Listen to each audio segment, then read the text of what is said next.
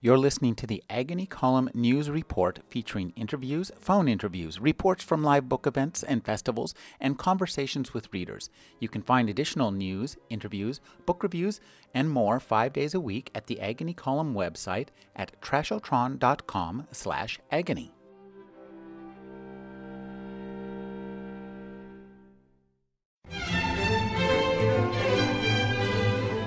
Good evening and welcome to the Agony Column. Tonight on the Agony Column, we have Alan Shoes live in the studio.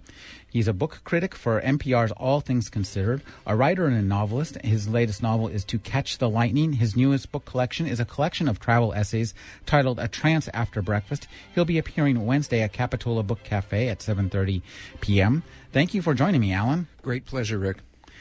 Alan, this book, I have to say, thank you with this book because you've completely annihilated all my preconceptions about what travel writing would be like. I read this book and went, what? Is this what travel writing's like? Is it really? What did you think? Well, I thought you'd take us to some kind of foreign place or and city and say, here's the market, here's the seashore, here's the scenic locale, here's the historic monument. But instead, what you give us is a series of essays that are really about all sorts of different kinds of travel, and not much of it has to do with walking through foreign cities. Well, it may be that your devotion, which I strongly feel, to science fiction has caused you to read too many Lonely Planet volumes. There is a kind of travel writing, of course, it's practical, the practical guide to life on the Bosphorus and all of that. But travel writing, as I understand it, if you go all the way back to Herodotus, who in the middle of the history of the Greco-Persian War, takes us on a tour of the exotic coast of the Mediterranean, the Egyptian coast, and takes us through a number of very odd and fascinating societies. In fact, a lot of them would appear to be science fiction. And he's not only creating the science of history there as he understood it. He had a teacher named Hecataeus who laid down some rules, but Herodotus really writes it in a vivid way for the first time in the history of the West. He talks about who these people are, what they look like, what they eat, how they live. I mean, and he gets to a point where he says, now what I'm going to say was told to me by another party. I can't vouch for this. There's a tribe that lives at the bottom of a mountain, and they only have one name. Then there's a tribe that lives at the top of that same mountain who never dream, and that's the only thing we know about them. Wow, they never dream. So I love that. There's this wonderful... essential, I guess you have to call it fictional side to travel writing, which means the soul is involved in a certain way. You have to engage a reader in the story, and you do that, I think, by creating a persona, someone like you, your better self, perhaps. We can't be our better selves in life, but we can be our better selves sometimes in prose. And that's the traveler who sees into the heart of various scenes of cultures around the world. And it allows you to develop a practice that sometimes, if you're lucky, gives you insight into where you actually come from. So I go to in this book, I go to Bali, I go to New Zealand, I go to Mexico, but I also go back to my hometown in New Jersey and try to get the essence of the life that I once lived there. That's a piece called Elbow of Land, and you're from Perth Amboy, New Jersey. Mm-hmm. And I love this piece because you travel not just in a place, but you travel in time, and I think that's an interesting way to travel. More science fiction. More science fiction. I know people out there saying, what kind of a travel book is this? I'll stick with Lonely Planet. But, I try to, we all live a narrative life, mm-hmm. and writers basically make palpable, the narrative that most people live. You wake up in the morning and you do various things and you get through the day and go to sleep at night. But you don't just do that by the numbers. You do it because you're deeply involved in a narrative action. You want to be a better person, so you're working in a factory or a fast food place in order to save the money for school so you can become a scientist. I mean, there's your dramatic action. Or you're trying to help your two small kids grow up to have a better life than you did. Or you are working very hard to get the hottest car in the neighborhood so you can get girls. I mean, everybody has a narrative.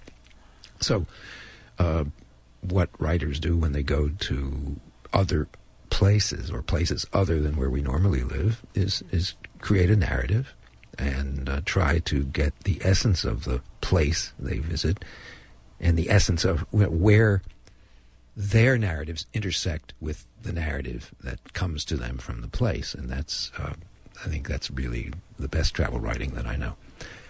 D.H. Lawrence, in some of his travel essays, basically they're personal essays about him in other countries. In Sea and Sardinia, for example, that collection, he says, basically lays down a kind of working rule for writing about a place other than something that's familiar to you. He says, you go there for a week and you write an essay or a book about it, or you stay there for 2 to 5 years and you write a book about it. But, staying there 6 months or almost a year doesn't really work for that Laurentian spirit. You go in, you get the essence of it somehow, and you bring it back to the reader. It strikes me, and I never thought of it this way, but travel writing is just a kind of a potted form of biography, isn't it? That hadn't occurred to me either. Biography of a place? Yes. Of yourself, the writer. Autobiography. I'm sorry, I misunderstood you. Autobiography, yeah. Yeah, autobiography. Sure.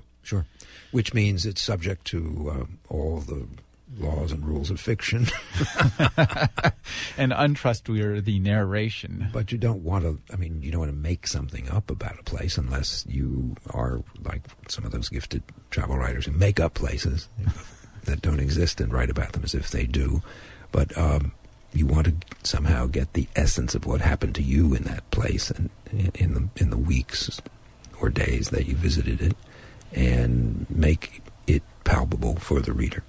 What can a traveler derive from this place? What can a traveler experience in this particular place that he or she will not find around the corner, on Portola Drive? To that end, I love your observation in an artist's abode that when you visit her studio, you realize that Georgia O'Keeffe was a realist.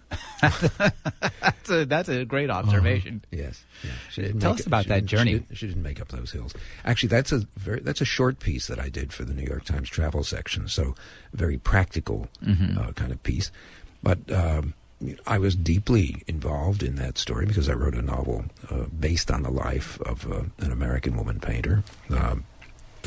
Based largely on biographical information that I had about O'Keeffe, and so I knew something about the person who lived in that place, and did a kind of practical piece about it for the New York Times. Here is where she lived. This is what you'll see when you visit it. This is how to get there, and the Times little sidebar that you get in a New York Times piece, and this is where you might want to eat dinner or stay when you're making this visit to O'Keeffe's home place. But you can't avoid putting yourself into her story and trying to get the feel of it and bring that up to the surface so you can bring that back to the reader.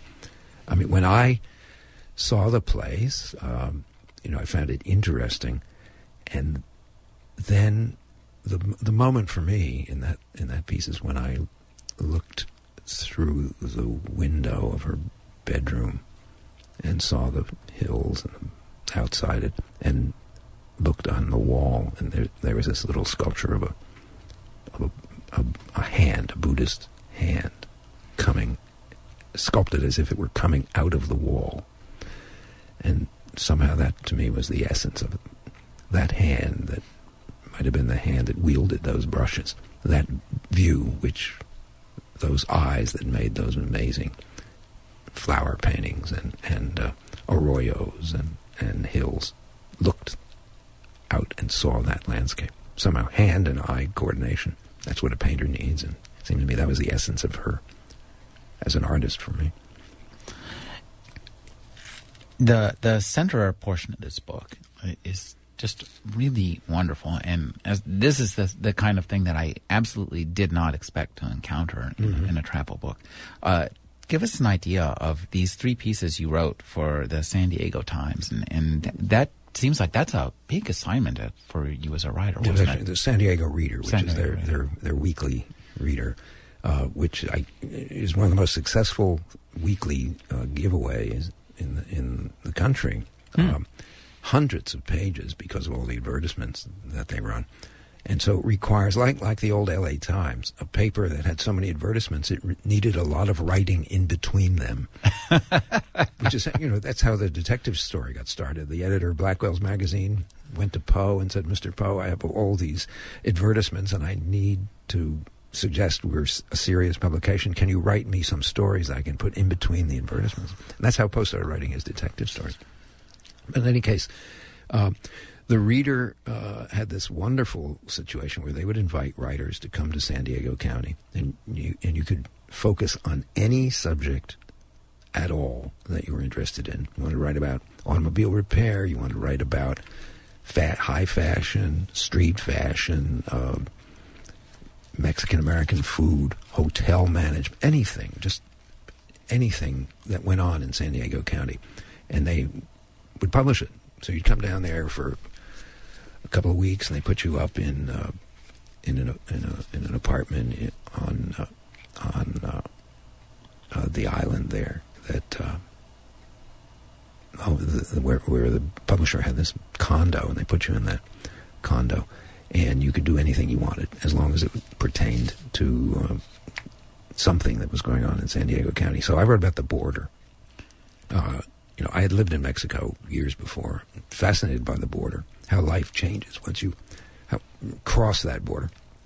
And so I did these 3 pieces, which I really didn't see so much as travel writing as kind of classical reportage, impressionistic investigative journalism. I think that's a great description. They are very impressionistic, and I love the persona that you take on in the first one, the pilgrim. Yeah, that's the piece about the San Ysidro border crossing, which is maybe the busiest border crossing in the world. I haven't looked at the statistics lately, but when I was there, I think it was number 1.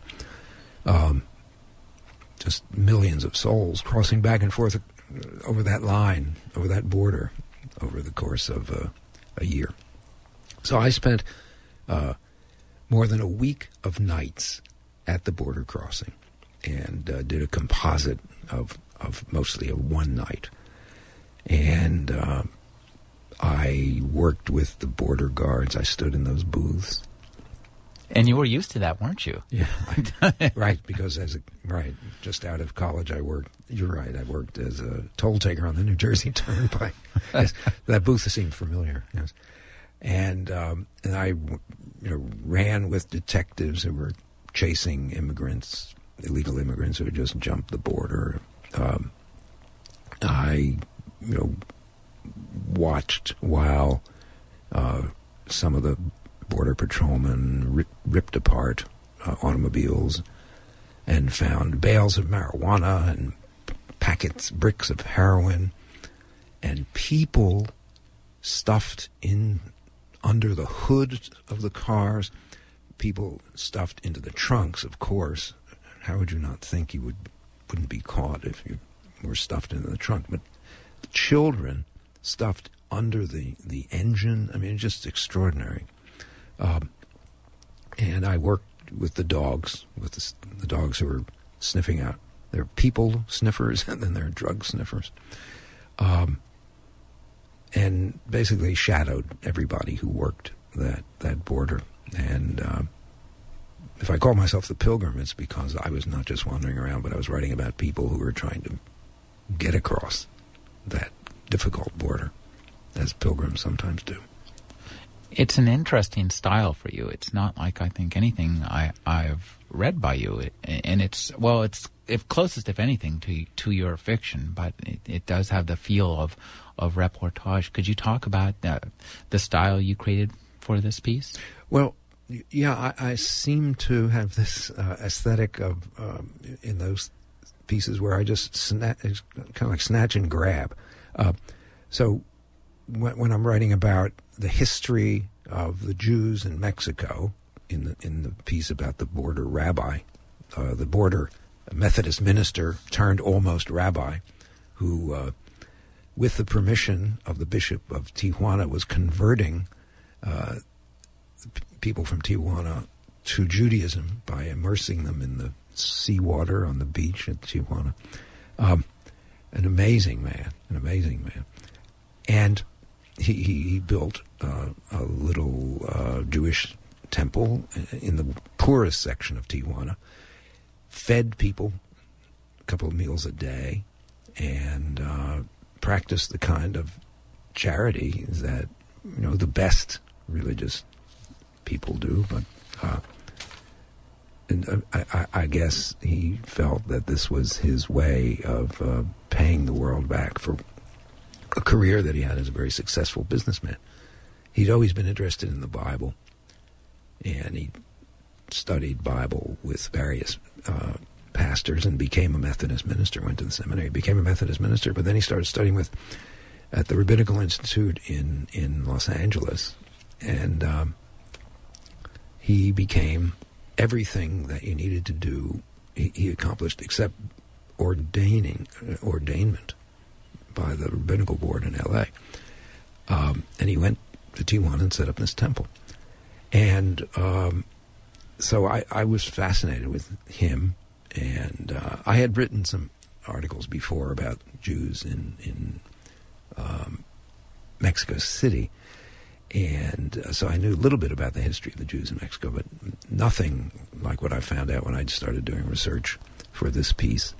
And so the piece was very rich historically for me. So I don't do this long sequence in that piece about the history of Jews in Mexico, and I discovered that there was in the annals of the Inquisition of Mexico, there is a line about the first Jew who was burned at the stake, and a man named Hernando Alonso. And so I wrote a narrative based on that one-line entry in the annals of the Mexican Inquisition. And I cannibalized that nonfiction piece, the travel piece, or the investigative journalism piece, as whatever you want to call it, and made a story called Hernando Alonso also, that appeared in a story collection of mine. So, research can go one way or it can go another, or sometimes both ways, into fiction or nonfiction. So I pulled a lot of material, to answer your question in a brief way.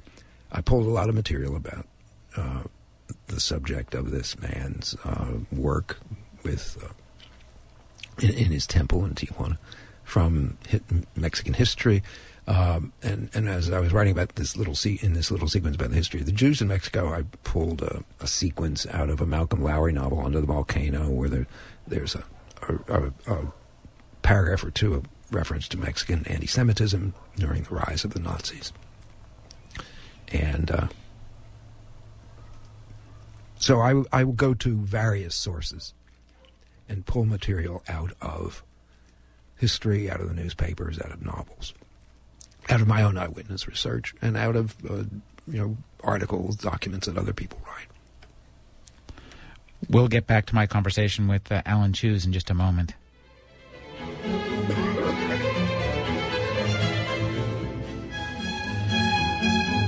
Support for the Agony Column comes from Good Times. Good Times editorial focus is on news, arts, entertainment, and stories of local interest that reflect the voice and spirit of the community. Good Times distributes 45,000 papers weekly in Santa Cruz County, online at gtweekly.com.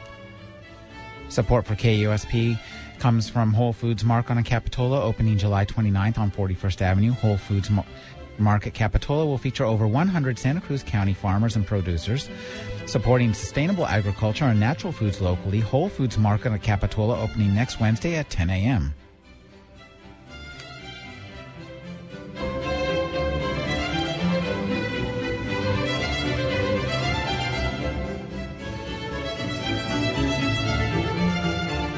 Support for the Agony Column is by the Capitola Book Cafe. Author S.G. Brown discusses his book, Breathers, A Lover's Lament, Monday, August 4th, 7:30 at Capitola Book Cafe. Details at 462-4415.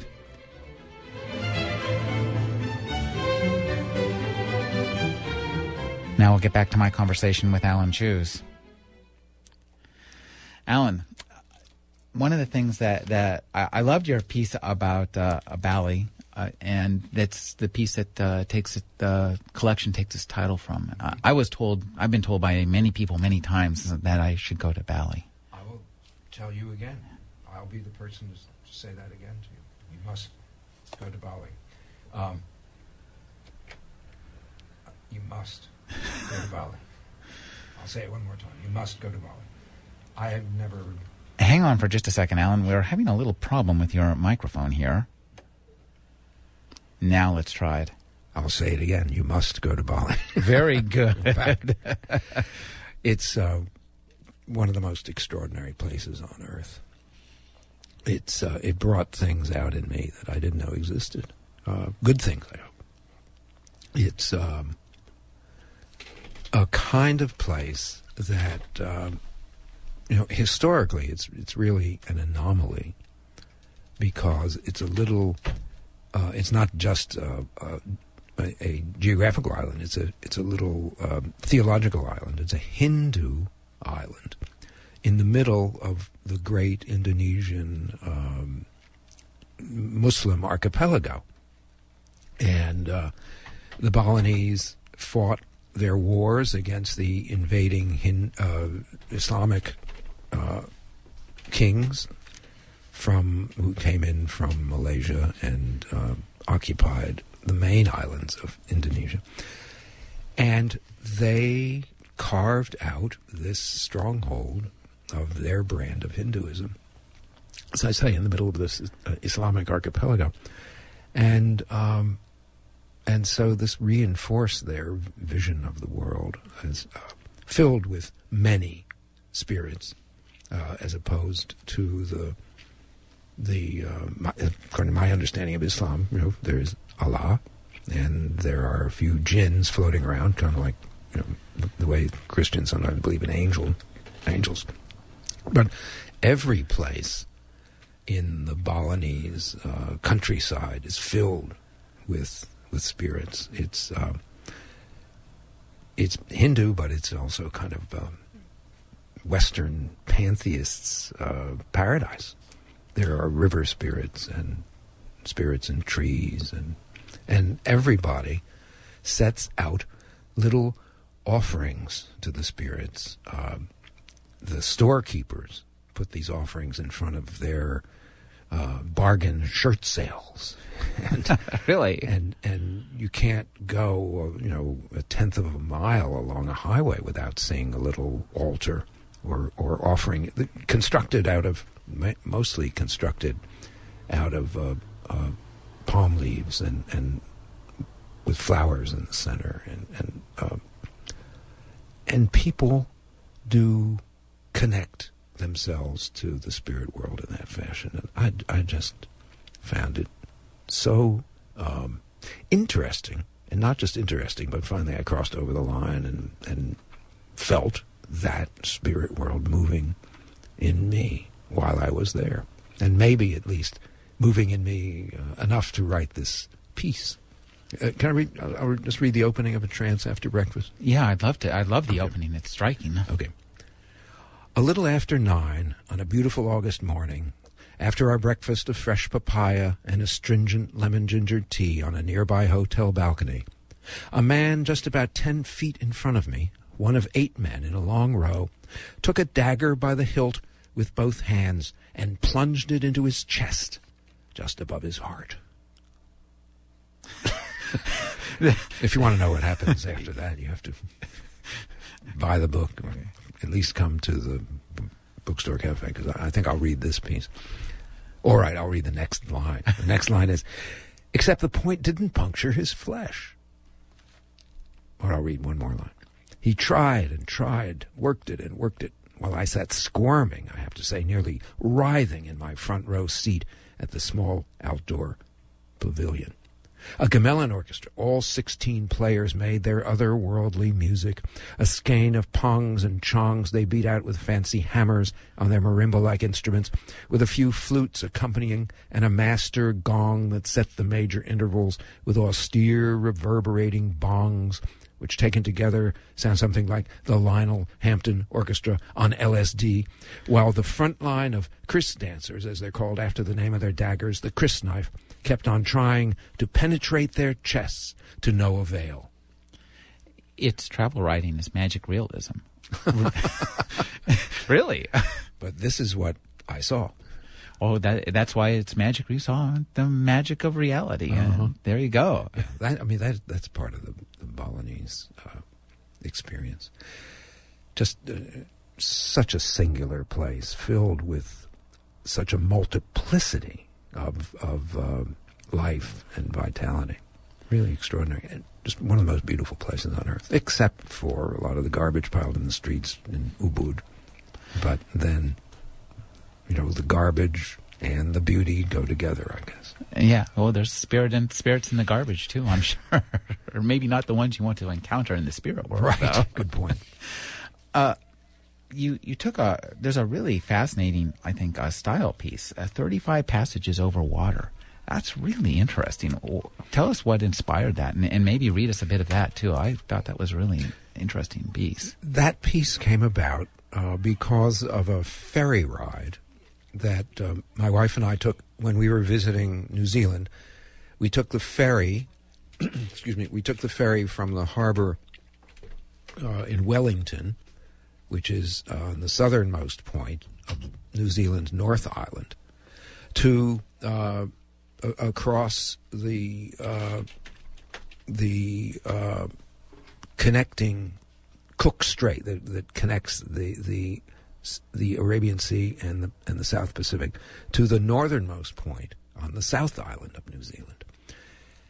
And while again, one of these passages over water that you hear about if you throw the I Ching, and that you recognize are present in some of the greatest literature we know. Moses, born out of the bulrushes, right? So he comes out of water, which inspires the New Testament writers to use that same myth and have Jesus born in a manger, right? That straw, that's part of the bulrushes. That's a touch of that myth. Dracula arriving to London on the Demeter. There you go, to go from the ridiculous to the sublime. I always think of Leonard Cohen's Suzanne, and Jesus was a sailor when he walked upon the water. Again, that same myth of God connected with water, change and transformation connected with water, as it is when we were born, all right? Daedalus, in the opening scene of Ulysses, looks out on the ocean, and he says, the sea, thalassa, the sea, the scrotum tightening sea. Because the sea is our mother, right? So all of these passages over water came to mind as we were making this passage over the Cook Strait. Maybe I'll read this opening paragraph. 35 passages over water. 1. On board the Arahura, which in Maori means pathway to dawn, the imposing steamer-sized car passenger ferry from Wellington, North Island, New Zealand, to Picton, South Island, New Zealand, this past winter. I don't know that we've been happier. Knock on wood, as my dear late mother used to say. The weather was fair, bright sun, and once the large auto and passenger ferry pushed out of Wellington Harbor, all the colorful houses smiling down at us, the facade of an Oceanian Trieste. It churned around the point into the Cook Strait, where we met head-on a strong, chill breeze, reminding us of where we found ourselves along the 41st parallel, facing south toward Antarctica, where the waters of the South Pacific rushed to embrace and meld with the waters of the Tasman Sea.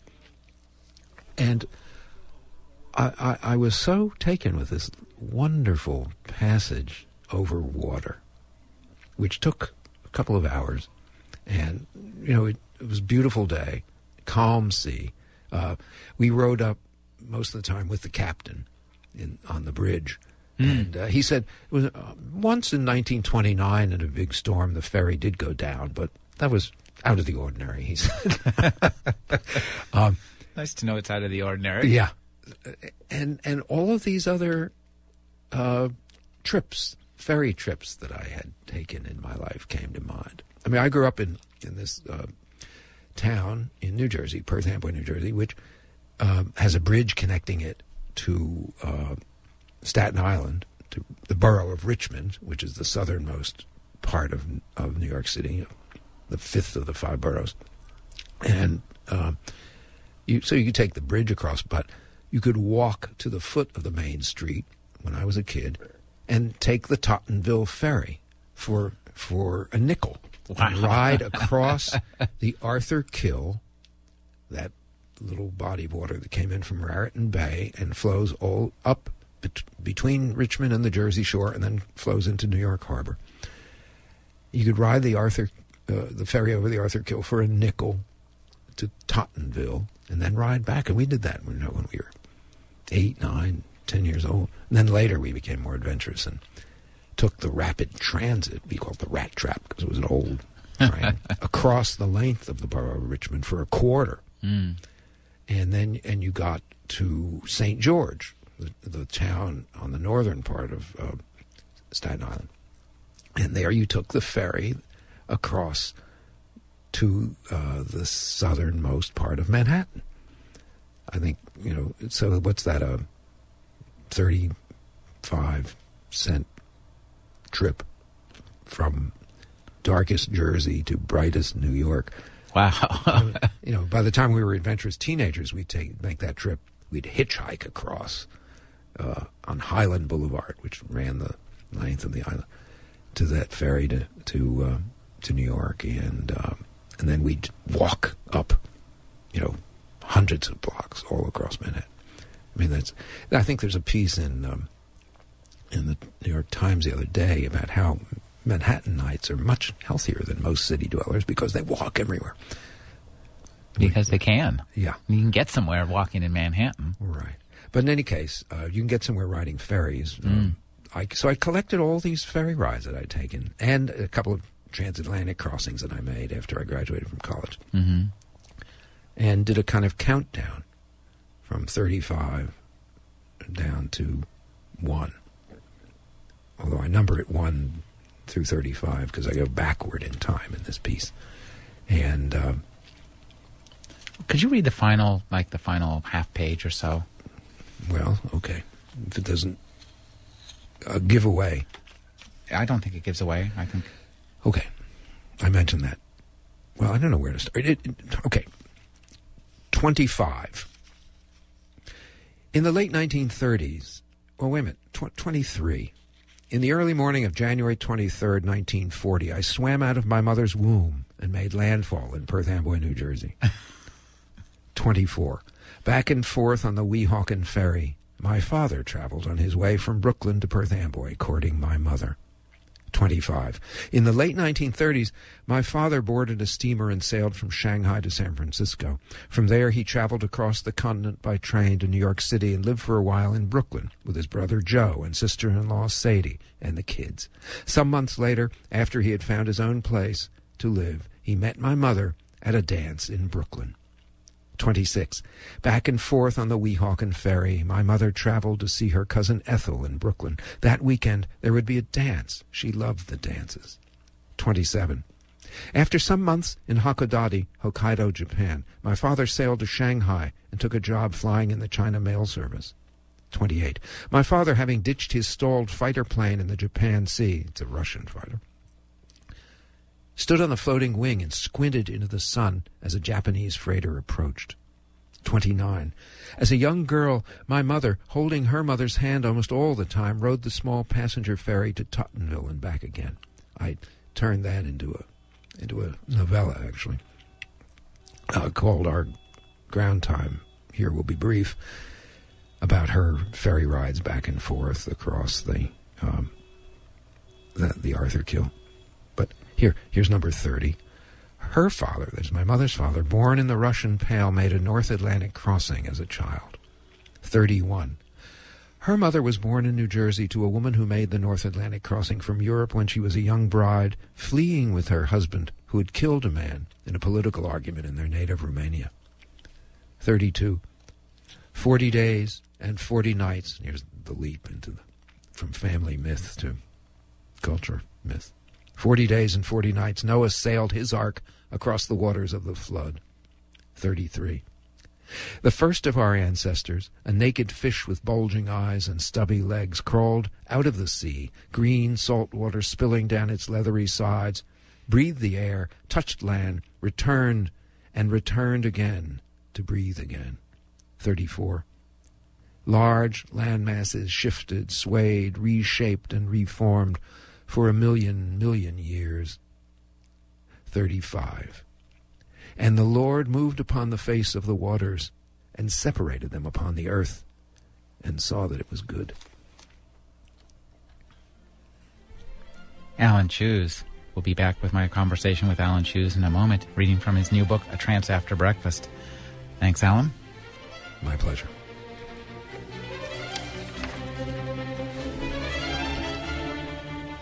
UC Santa Cruz and the Friends of Cowell Lime Works Historic District announced a conference on the history of the lime and lime making in California, including 19th century structures on the UCSC campus that were recently added to the National Register of Historic Places. The conference on Saturday and Sunday, August 8th and 9th, features lectures, demonstrations, exhibits, and a guided tour of historic buildings and lime kilns. Information is available at limeworks.ucsc.edu. You're listening to the Agony Column. I'm your host, Rick Kleffel. With me in the studio is Alan Cheuse. We'll get back to that conversation in just a moment.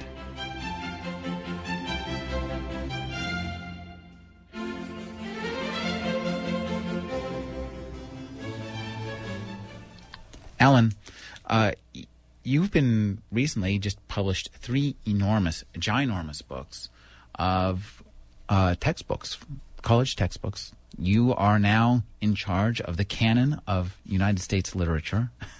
Tell us about these 3 books, how they came to pass, and it's quite an adventure writing textbooks, isn't it?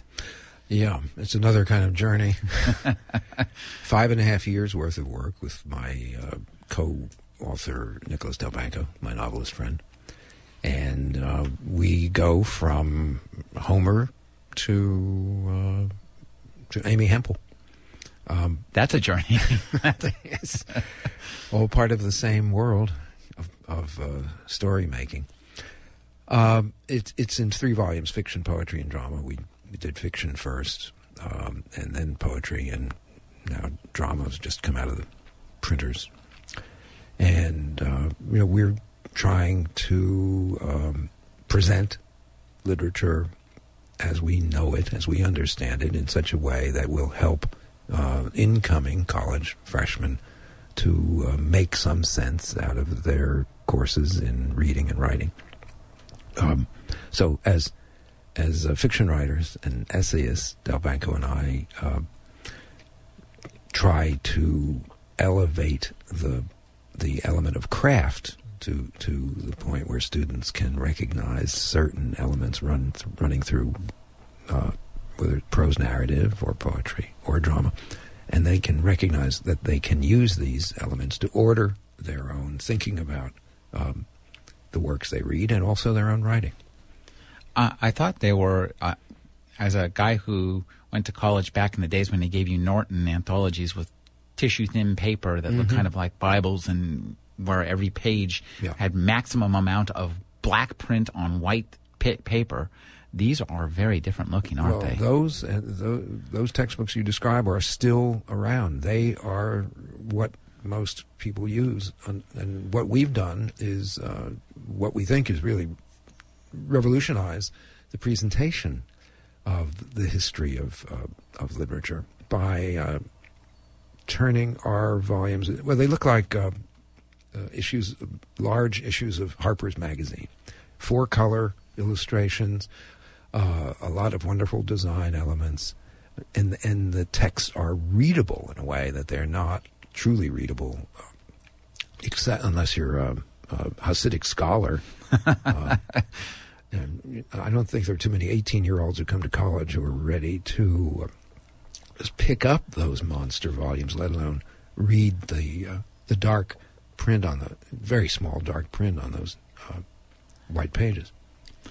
One thing that interests me about this is you include a lot of other elements beyond just the text. There's examples of criticism. I was pleased and surprised to see that in an American textbook you get a big passage, chunk of Marxist literary criticism. Yeah, and feminist literary criticism and various other approaches to literary study. Yeah, it's kind of like a little jiffy course in how to approach literary texts in a way, in a serious way, that will give, we hope, instructors the means and ammunition to show students that you don't just look at the story and figure it out without knowing, without having any tools.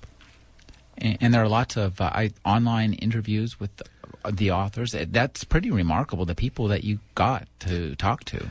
Yeah, we produced what I think is a major series about contemporary writers and the reading of contemporary fiction, poetry, and drama.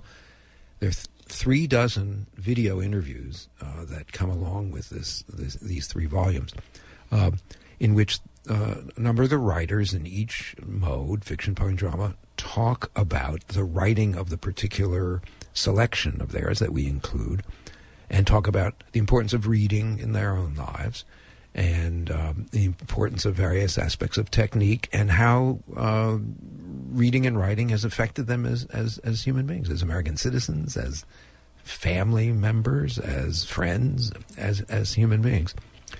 I think what may well be John Updike's last interview is in there, talking about his classic story A and P, talking about writing that story some 60 years ago, almost now, or 50 years ago, and then we have some really hip contemporary writers, Amy Bender, Amy Hempel, and everybody in between, T.C. Boyle and Amy Tan.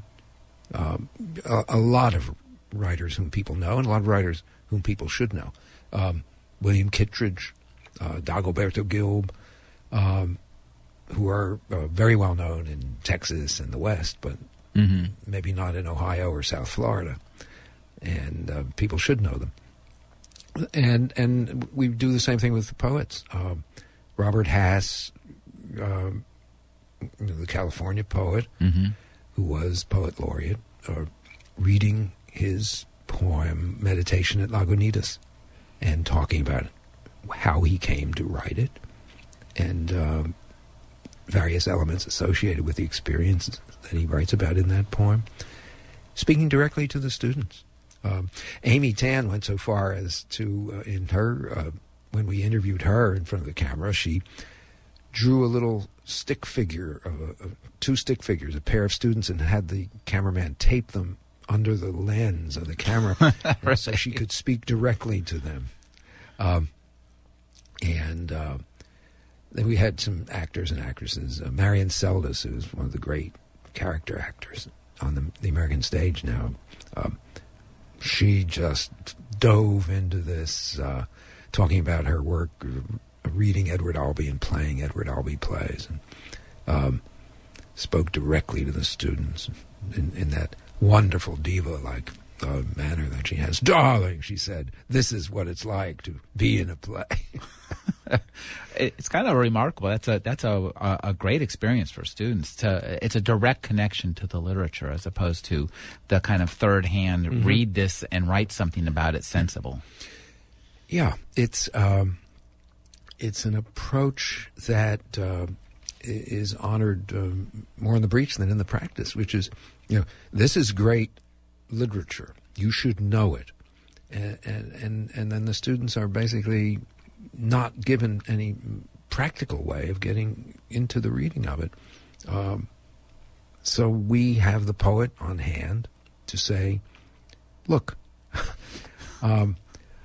this is how I came to write this poem, and this is why I wrote it in the way that I did, and it's really important to me that you get to see this part of it and this part of it. Dagoberto Gil, the Chicano story writer and novelist, who's started out working in the building trades before he was writing fiction, talked about how estranged and alienated he was from reading, and let alone from literature, when he was a young guy coming up in the world, and talks about how important reading became to him, kind of like a Tough Love interview that one is, where he said, you guys, you better understand that you need to read or you're going to end up badly. So it ranges from that to, the somewhat esoteric ramblings of, some of the more obscure but people who should be better known American fiction writers. And in drama, we have an Edward Albee interview, and we couldn't get Shakespeare. He wouldn't answer our emails. So we have a Shakespearean from the University of Michigan, a man named Ralph Williams, talking about Shakespeare. And again, in that same problematic realm, Sophocles would not answer our text messages. So we have one of the great classical scholars alive, Gregory Nagy, who was chairman of the classics department at Harvard and is now director of the Center for Hellenic Studies in Washington, D.C., talking about a day in the life of a production of Oedipus Rex in Athens, in classical Athens. And he created this wonderful portrait of Sophocles as, who not only wrote the play, but directed the play, sometimes acted in the play, wrote the music for the play, directed the chorus, as a kind of Mick Jagger of all trades. Yes. And just an extraordinary half hour of tape that takes you into the heart of Athens at that time, and helps you to see the play in a way that you couldn't before. And we want the students to see these plays on the stage of their imaginations. So we help them produce these plays in their minds.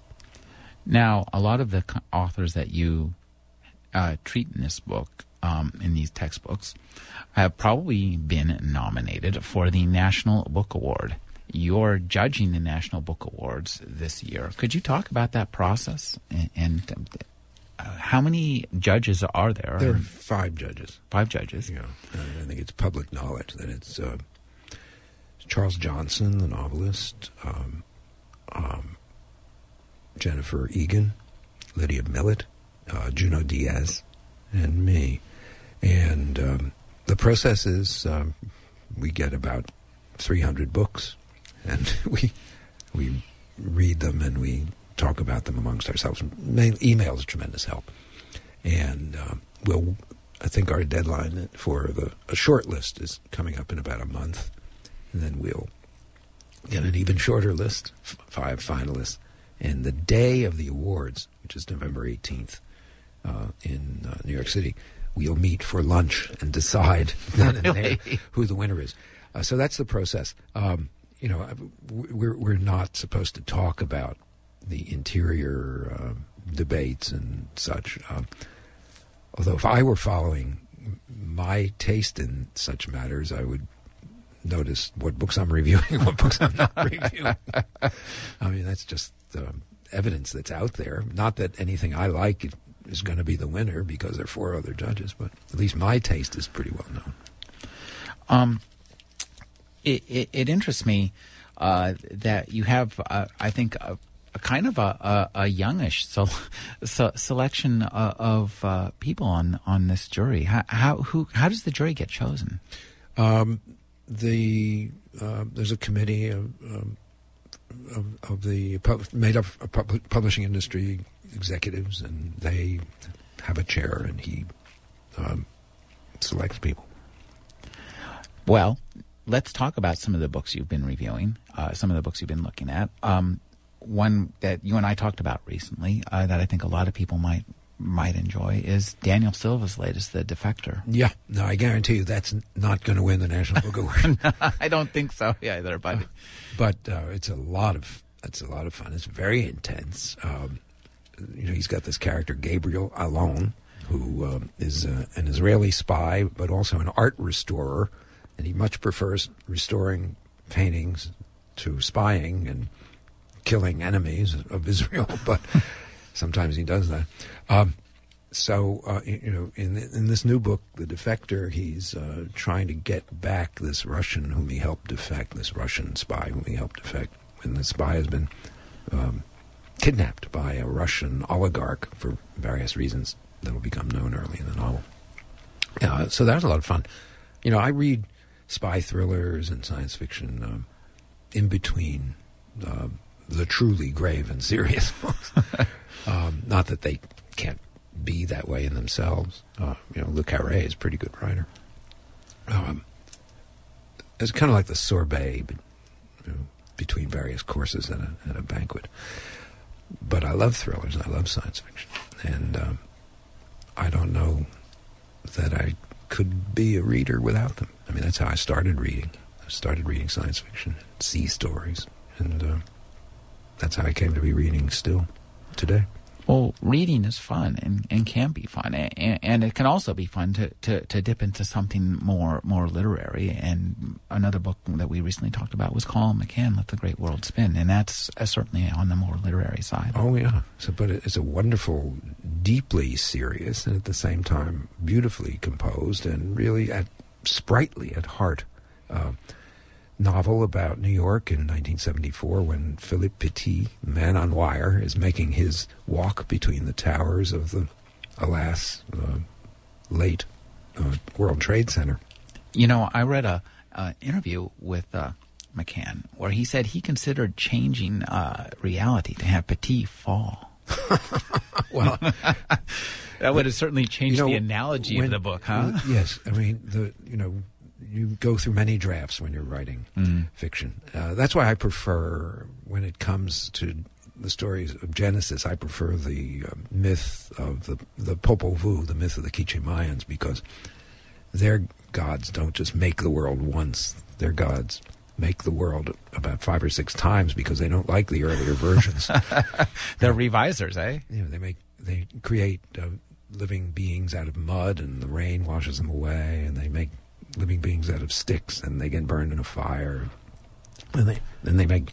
It's like the 3 little pigs as gods. Yes. Then they create jaguars, and the jaguars tear up the world. And finally they get to human beings. So, that's the way the novelist works. So I'm amazed that McCann let out that news from his workshop, but, he's certainly allowed to do that. Pulling the curtain aside and showing you some of the tricks that didn't work. But coming back to his book, Petit does not follow his book. Petit takes this high wire walk. It's really across the length of the narrative of this novel. And in between, you get to meet priests working with the poor, with downtrodden people, with prostitutes, and judges and women who have lost their children in the war in Vietnam, and a wonderful kind of cross-section of New York, and a lot of it infused with McCann, who's an Irish-born American citizen now, infused with a lot of Blarney that enhances the New York experience. Well, he also includes some blue box proto hackers, and I remember the early blue box phone hackers. That was when I was in high school, and I was like figuring out how to get free phone calls. Yeah. And that blue box stuff really interested me. Yeah, that's kind of blown up in our faces. It hasn't finished blowing up. No. The Chronicle suggests today that cyber war will be our next 9/11. Now, you have another book here. Secret Sun by Leila Lalami. She's a Moroccan-born novelist who emigrated here some years ago. And this is a pretty terrific, straightforward, naturalistic novel about a young Moroccan college student who discovers that his mother had an affair, his father is not the dead mythological person he thought he was, but his father's alive and well, working as a businessman in Morocco. So I would recommend that. I like that a lot. What else do I have on hand here? Oh, I just finished reading the new Joyce Carol Oates, which is Oates' yet another version of Crime and Punishment. Really quite intense and terrific. And the new Yale Doctorow, which... Homer and Langley? Homer and Langley, based on the lives of the Collier brothers, the famous New York City hoarders who collected almost a century's worth of newspapers in their apartment. I've been accused of that. You have to live a lot longer. Do you have a Model A Ford in your dining room, though? No, not yet. They did. Wow. So I enjoyed that. That's coming out in September. But if I were going to a bookstore, I would look for Colin McCann's "Let the Great World Spin" and the Secret Sun by Leila Lalami, and The Defector for a good spy novel, and also The Girl Who Played with Fire, the second volume in that wonderful Stieg Larsson. Stieg Larsson, who started with The Girl with the Dragon Tattoo, and she continues her life of research and investigation, driven by a past that gets revealed in the second volume. I thought it was a lot of fun. She really kind of took over my life. To me, she's as wonderful a character. I mean, it's heresy to say it, but I like her as much as I like Emma Bovary. Now, another novel that I find myself thinking about again and again is Warren Fay's Fragment. Mm-hmm. I can return to that island and see all those really strange critters. A lot of fun, yes. Spiders that are as big as saber-toothed tigers, and yeah, I had a lot of fun with that book. Poisonous plants. Yeah, it's a fascinating pretense based on this idea of parallel evolution. Yeah. And the writer is fairly ruthless in terms of eliminating his characters. He seems to know his biology, or at least he convinces you that he does. And in the wake of the death of Michael Crichton, he may well be the heir to that legacy. And you also liked, I know, Road Dogs, the latest Elmore Leonard. Yeah, that was a lot of fun. You can't go wrong with Elmore Leonard. Leonard has pitch perfect dialogue, and it's a lot of fun to read. Now, you'll be appearing Wednesday, 7:30 p.m. at Capitola Book Cafe to talk about A Trance After Breakfast. And so maybe can you give us a 1-minute reading from there? Yes, this is an essay about my love for the Pacific. Americans, Russians, Patagonians, Inuit, Hawaiians, and Hindus, we all share an inclination toward water. Those who live inland, as Herman Melville has written, are drawn to creeks and follow them on an eventual path to the sea. I know that for me, an Easterner, a Jersey boy, born near the water's edge, the Raritan River where it flows into Raritan Bay, which feeds into the Atlantic around the tip of Staten Island, our two national oceans have made a great difference in my life. The sand, the water, there at the bay's edge, sometimes salt, sometimes fresh, depending on the tide and river currents, whetted my appetite for more. I'll always remember the best early days near the Atlantic. But then I go to express heresy for an Easterner. My seduction by the Pacific. I've been speaking with Alan Shoes. His new book is A Trance After Breakfast. He'll be appearing at the Capitola Book Cafe Wednesday at 7:30 p.m. Thank you for joining me, Alan. A great pleasure, Rick. Thank you.